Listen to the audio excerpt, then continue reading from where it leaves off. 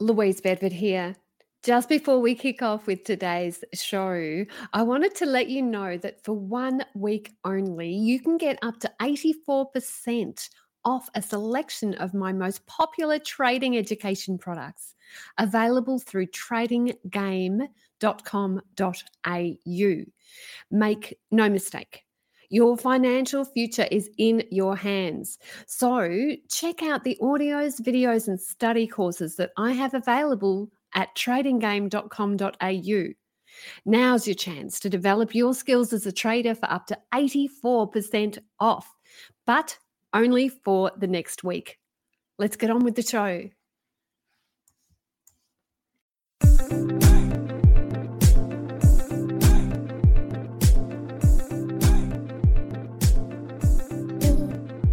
Hi, it's share trader and journalist Caroline Stephen.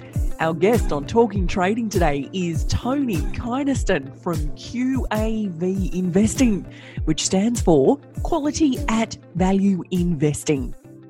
Jack Schwager, when he came onto Talking Trading, said one of the first things he learned talking to market wizards was that there are many ways to skin a cat and make money from the markets. Well, Tony's been trading and investing for over 25 years. He made every mistake under the sun. But when he read Warren Buffett's book, Making It of an American Capitalist, he began to get serious results. And since then, he's been able to achieve a 19.5% average annual return, which is no mean feat. So today we talk to Tony about his investing methodology, the impact coronavirus has had, and the importance of not making investing too complicated with the old Irish calculator. You know what that is? Your fingers. But first, we have a bomb today with Jeff Mears as our unsung hero of the week. Here's Louise Bedford with his story.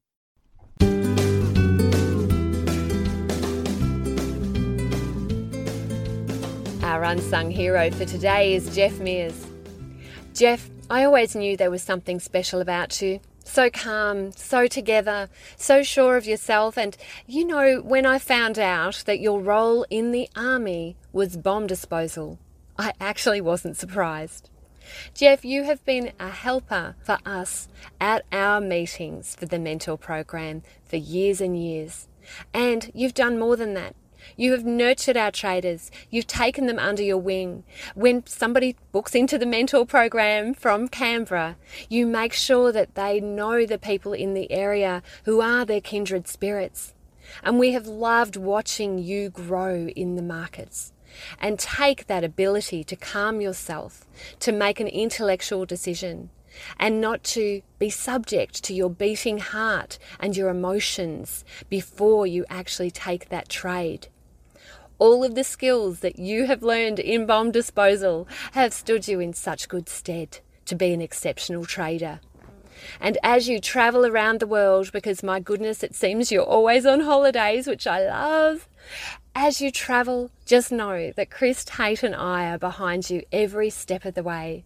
We love the changes you're making in your life, Jeff, but more than that, we love that you are helping others make changes in their lives due to stepping into the trading arena. Well done, Jeff, on being our unsung hero for today.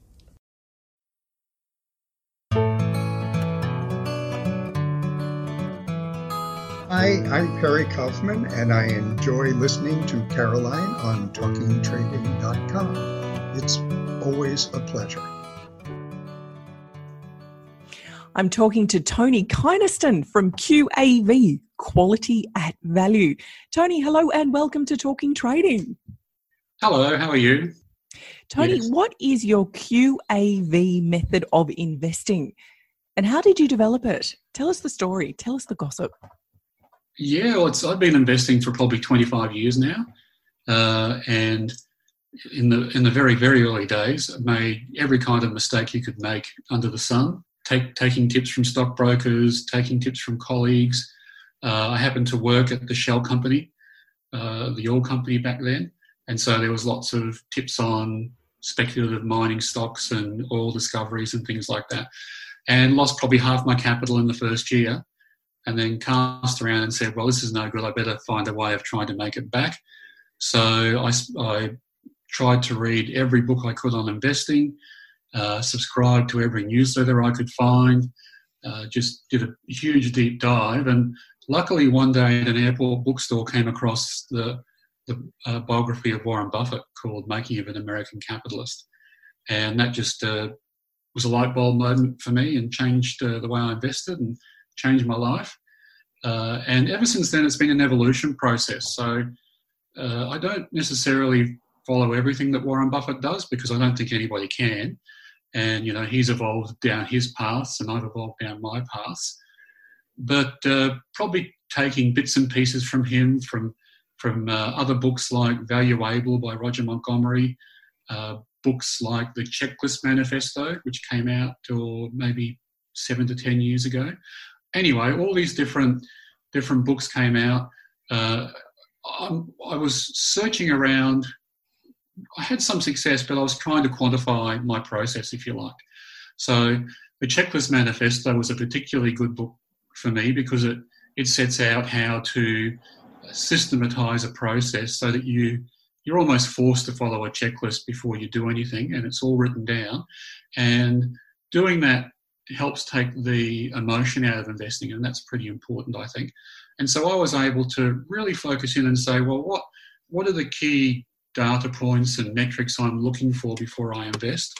Write them down, put them in a checklist, make sure I follow them, and then use it as a scoring mechanism to rank the companies I wanted to invest in and then invest in those. Are you a full-time trader? I wouldn't call myself a trader. I'm probably half trader, half investor. So some of the stocks I invest in I've held for years, and some of them I might turn over in a month or two. It depends on, again, it's what the checklist says as I check it. So sometimes positions change and they exit, and sometimes they just go on like wildfire and you just hang on for a great ride. So kind of in between, I think. Am I full-time? No. When things are going normally and smoothly, so they're not at the moment, but when they are, I'd probably spend about an hour a day on it. But at the moment, I'm probably spending maybe 3 hours a day on things. There are plenty of opportunities out there in the market at the moment. You have to be a bit more active at the moment in reviewing them. So a little bit more work at the moment, yeah. So Tony, how do you value a stock and determine what you pay for it? Are you a fundamentalist, a trend follower? Bit of trend and a bit of fundamental. So mainly fundamental. I use very long-term trends more as a guide to stop losses or entry points into stocks rather than momentum investing as such. So that's kind of a no for me. If a stock doesn't have much sentiment and it's declining, then you're playing catching the falling knife, even if the numbers stack up, so I wouldn't buy it. But if I see it turn upwards and it breaks a sort of downtrend line, then yes, and the numbers stack up, then yes. But in terms of how do I value it, I use a metric which I came across 10 years ago, which is price to operating cash flow. And the reason I do that is because of I guess I can summarise it in a saying, that cash is king and profit is an opinion. And so what I found over the years, yeah, they're trying to use things like PE ratios or even return on equity and things like that. There was always a certain amount of, not manipulation, but opinion in there. It came down to whether the CEO thought that they should be putting more provisions aside this year or depreciating things quicker. All these kinds of accounting rules come into play once you get below the top line of the financial statements. And the top line, very top line, is operating cash flow, and it's a pretty good metric to look at because it's basically counting the cash coming in through the front door. So if you don't have any cash, maybe you're not a good investment. So that's the first sort of checkpoint. And then I do price to operating cash flow, which is similar to price to earnings, but it's a bit higher up in the financial statements. And then I rank all the companies based on that. And generally I find that once we get to a price to cash flow of about 6 times, I've got a nice portfolio of at least 20 companies I'm ready to invest in. So is that the size of your portfolio, 20 companies roughly?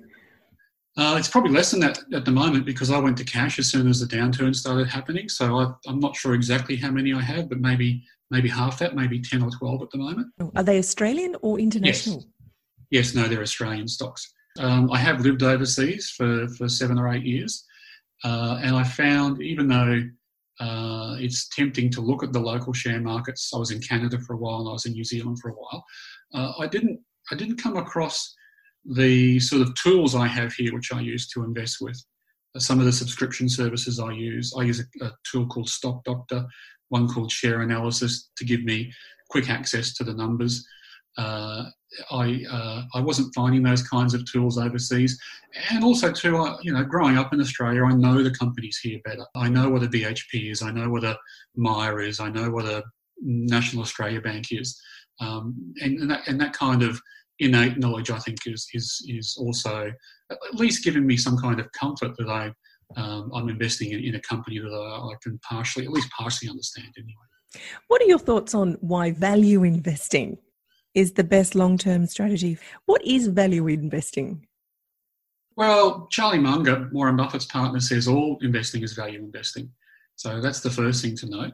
But basically what a value investor tries to do is to say, I've found a company I like, what's the price I want to pay for it, and can I buy it cheaper than that price? And there's a whole lot of terminology around that with intrinsic values and margins of safety and things like that. But it's like going out and buying a piece of furniture or a rug. You don't just walk into the store and say, gee, I like that armchair, I'll buy it. You're going to try and shop around, you're going to maybe haggle a bit on the price, all those kinds of things. You might compare it to some other armchairs to see whether a cheaper one is just as good, all that kind of thing. So value investing to me is paying attention to price. It's the separation of the two-step process of finding a good company, but then finding a good investment, and they're very different things. Okay, so let's talk about coronavirus. It's led to a correction in global markets. What are your views? How do you trade during a downturn? Well, to be honest, the same way I trade during an upturn or any other time. I've got a checklist and I follow it. The difference, I think, at the moment is that because of the downturn in sentiment, I was exiting out of a lot of my positions, and so I went to cash. And now what I'm starting to see is that there is some upturn in the market. We're finding that a lot of companies have withdrawn guidance and we don't have good figures to work off.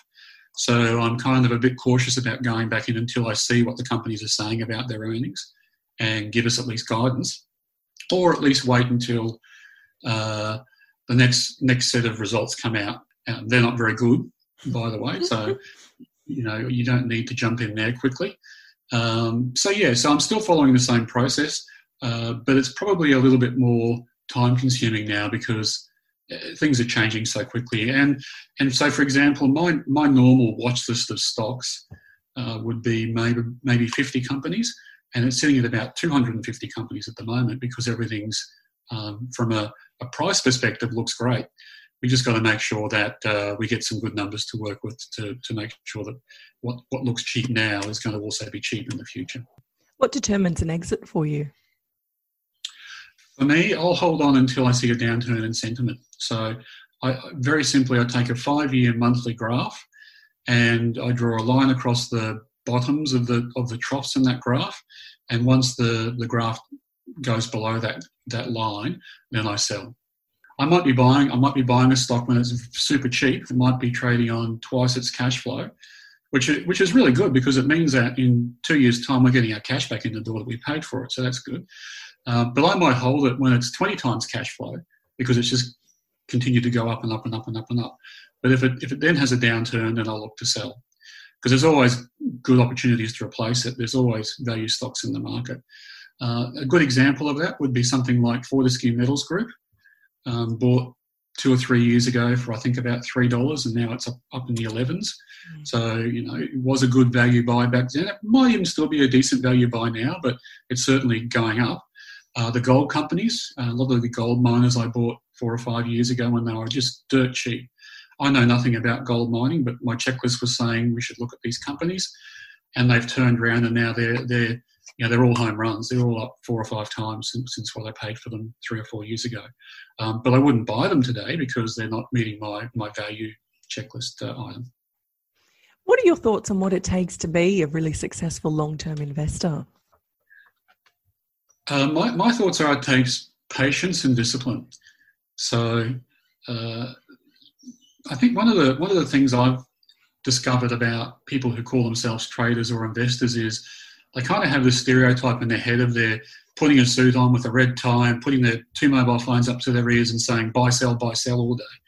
I think that's a great way to make your stockbroker rich with the fees, but it's not a good way to be an investor. So like I say, an hour a day, I'll read the financial review, I'll scan a few ideas from that, I'll have a few alerts that I'll check.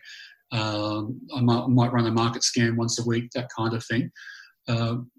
If you have a checklist like I do and can take the emotion out of investing, then you can be patient and disciplined.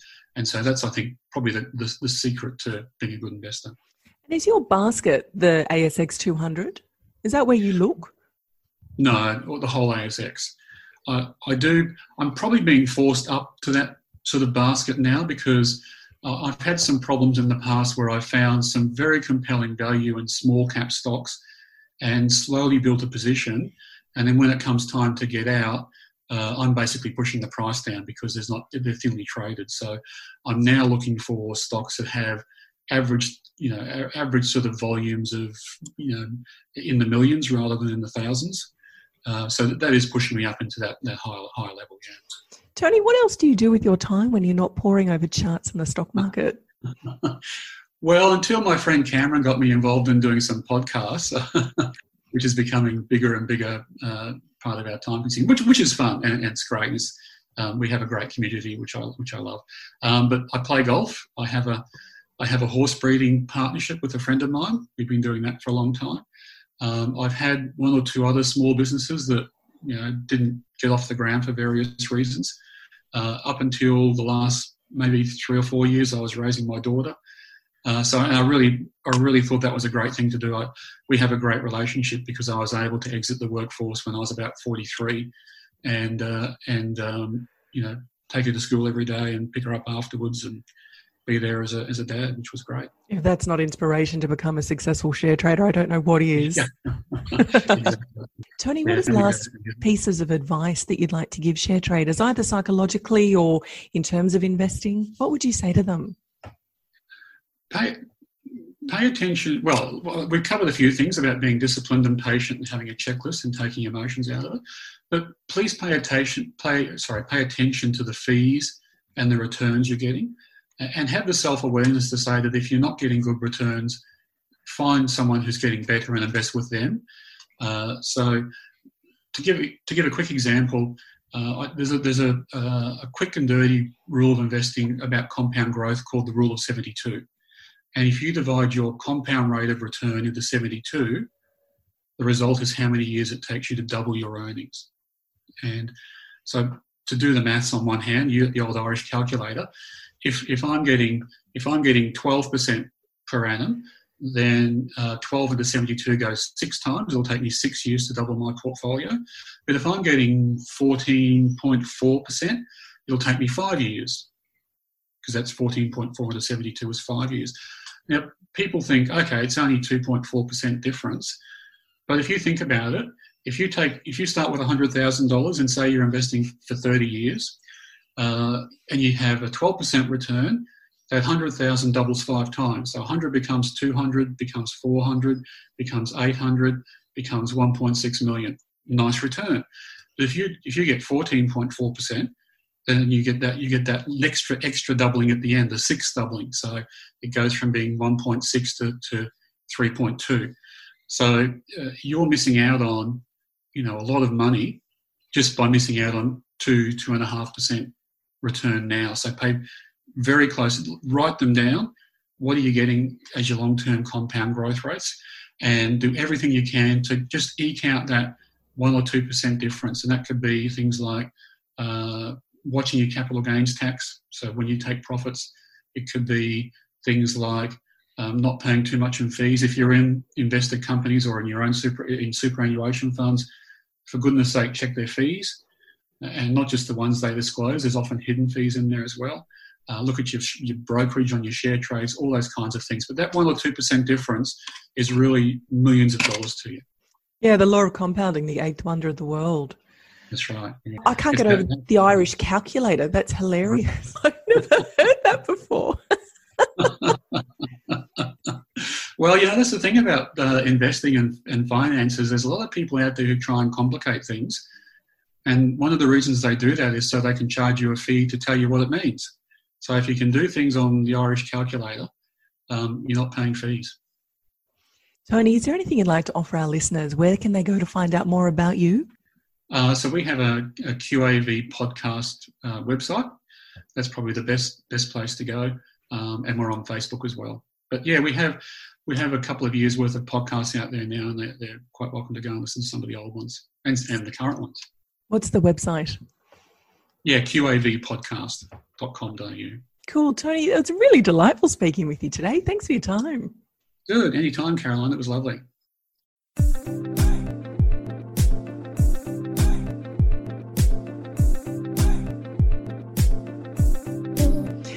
And that's all we have on Talking Trading today. Stay tuned next week because we have sleep specialist Dr. Frank Karl on the trader superpower, sleep.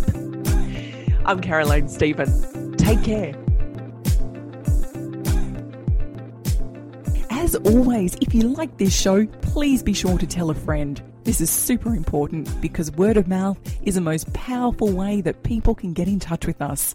You can also subscribe on Apple Podcast and make sure you give us a big fat 5-star review because it helps people find us. You'll also notice that Talking Trading doesn't use sponsors and barely advertisers. This is because Chris Tate and Louise Bedford fund this show from tradinggame.com.au. If you'd like to get Louise's 5-part free e-course, register at tradinggame.com.au. So until next week, happy trading. The views represented on Talking Trading are general in nature and do not take into account your objectives, financial situation or needs. Before acting on any of the information, consider its appropriateness in regards to your own situation.